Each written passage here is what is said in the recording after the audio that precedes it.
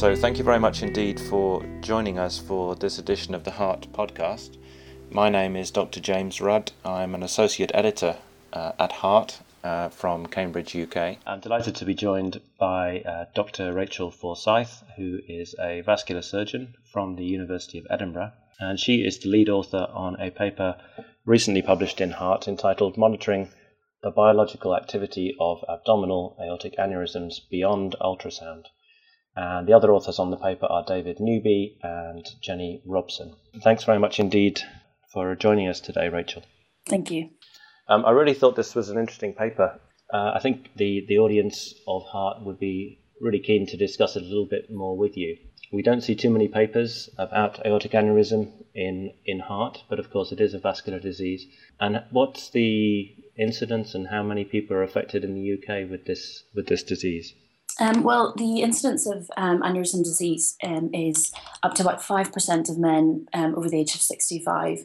And in fact, there's evidence to say that it's even greater in men over 75 years old. It represents actually the 13th most common cause of death in adults, which is probably quite surprising. So it's quite an important health burden. Okay, and are there any risk factors that are well known to be associated? Yes, there are quite a few that we've identified. There's patient-related risk factors and some modifiable and unmodifiable. So it's most commonly found in males over the age of 65. Yeah. Over 80%, maybe 80 to 90% of people with aneurysms are smokers or have smoked in the past. And also the incidence is associated with hypertension and hypercholesterolemia. But interestingly, the risk of expansion and rupture shares some of these characteristics, but also we've got other risk factors that affect your risk of disease progression and rupture. And so that's what we focus on in our imaging. And in terms of common diseases, atherosclerosis, I guess, is often found in patients with aneurysm disease. Are the risk factors identical, or are presumably age, sex and smoking are common to both, but presumably there are some differences there that you've noted? Exactly. So they share similar risk factors, but almost manifest in different ways. So as you mentioned, smoking is a big risk factor for incidence of aneurysm disease and atherosclerosis. So characteristically, our patients are smokers and have coexisting atherosclerotic disease in the coronary arteries and the cerebral arteries. Yeah. And similar to atherosclerosis, smoking affects your risk of aneurysm expansion and rupture. So that's the big one that's shared between the two. In terms of the pathological processes that are shared between aneurysm disease and atherosclerosis, they're similar processes, but they manifest in different ways. And I think the most striking difference is the location of the disease processes. Okay. In aneurysm disease, these pathological processes are found mainly in the media and adventitia, whereas in atherosclerosis, it's a disease of intimal problems. And clinically, they manifest themselves in aneurysm disease. And we have dilatation leading to vessel rupture, whereas in atherosclerosis, it's a disease of stenosis and occlusion. So I think that's an important pathological difference. Yeah. And I think that's where the imaging comes into play. So we can investigate imaging modalities that are used in atherosclerotic disease, but with a caveat that they're not exactly the same processes and manifest in different ways. So there are similarities, but also important differences, I see. And just for my own education, we're talking about abdominal aortic aneurysm here, and the definition of an aneurysm being present is when you have dilatation more than 30 millimeters. Is that right? That's correct. 3 centimeters. Okay. Exactly. And in terms of widespread screening in the UK and elsewhere, this is done, as far as I understand, by ultrasound generally. That's correct. What kind of age is that started at in high-risk patients? In the UK, actually, population screening was introduced about 15 years ago. Yeah. And all men are invited at their 65th birthday to come for a screening ultrasound. Okay. That's been shown, the screening programme has been shown to dramatically decrease the mortality associated with aneurysm disease. And the effects can be seen up to and beyond 10 years.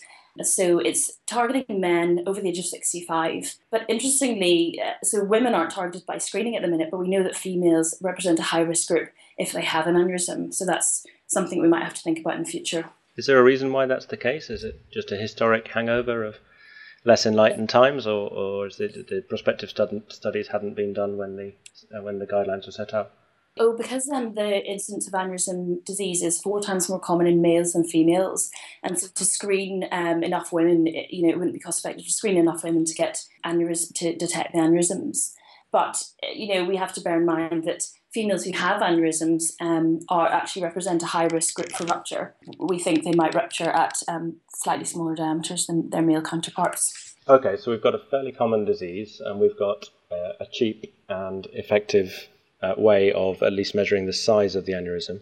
Exactly. But you were hinting earlier on that there are factors that mean that simply the baseline size is not the only factor that determines whether an aneurysm expands and perhaps expands to rupture. And this is where some of your research comes in.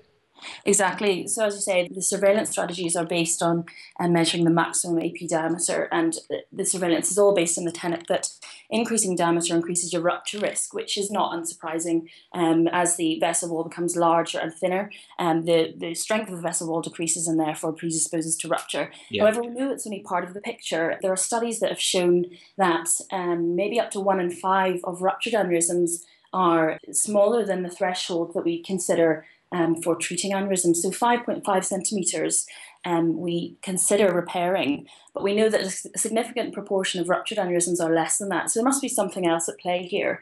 The growth rate of aneurysms isn't seen as a linear thing. Aneurysms tend to grow in fits and starts, described as a staccato growth pattern. So in any individual patient, we can't say your aneurysm is going to grow at this rate. Yeah. We can say based on population studies what we think might happen, but not on an individual patient level. So I guess that's where we're starting to bring in other methods. That's why there's a need for other ways of predicting and stratifying aneurysms into higher and lower risk patients. And that's where our imaging techniques come in, looking at the biology behind the aneurysm rather than just the morphology. And do you want to run through some of the main modalities that have been suggested? I mean, we have to say that none of these have entered routine clinical practice yet, but your review starts off, I think, with a discussion about MR imaging. Yeah, absolutely. So we talk about molecular imaging using MR and PET techniques. So we're looking to get functional information about the aneurysms, assess the biology to combine with the morphological information and also the known clinical risk factors. Yeah. So we started off by discussing MRI. MRI is widely used in clinical practice and is safe. And our molecular approach to using MRI was using a smart contrast agent called ultra-small superparamagnetic particles of iron oxide.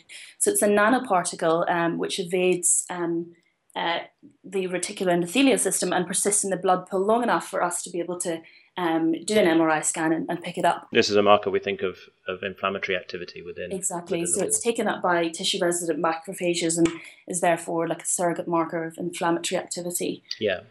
So we've used this before in a small group of asymptomatic patients with aneurysms, and it's been shown to identify and track macrophage activity, and in fact increased uptake of this USPIO contrast agent has been shown to be associated with significantly increased risk of expansion. Okay, and you're leading at the moment a large trial, aren't you, in Scotland? Absolutely. Aiming to, we're looking at 350 patients, I think. That's right. Multi-centre study, 350 patients with aneurysms. And our outcome is to look at the added value of this sort of technique. So we're not saying this replaces the current way of evaluating aneurysm disease, but we add value to that. Okay. And then you move on in the review again to target macrophages, but this time using PET imaging. Do you want to talk a little bit about that? Sure. So looking at nuclear medicine techniques using various radiotracers. There are lots of tracers that have been used in the clinical arena for many years, but we're in the cardiac and the vascular studies looking at assessing macrophages in different ways. Perhaps the most commonly known tracer is 18F-FDG, the glucose analogue, which can detect macrophages and has been used in atherosclerosis. It's been investigated in aneurysm disease with some sort of conflicting ideas as to its benefit. There are lots of benefits of using FDG. It can pick up areas of biological activity and inflammation, but conversely, there's some drawbacks that may mean it's not going to be particularly useful in the clinical arena. Yeah, of course, it's non-specific, isn't it, for inflammation? Yeah, exactly. So that's FDG. It has been looked at, but the one we're particularly interested in is 18F sodium fluoride.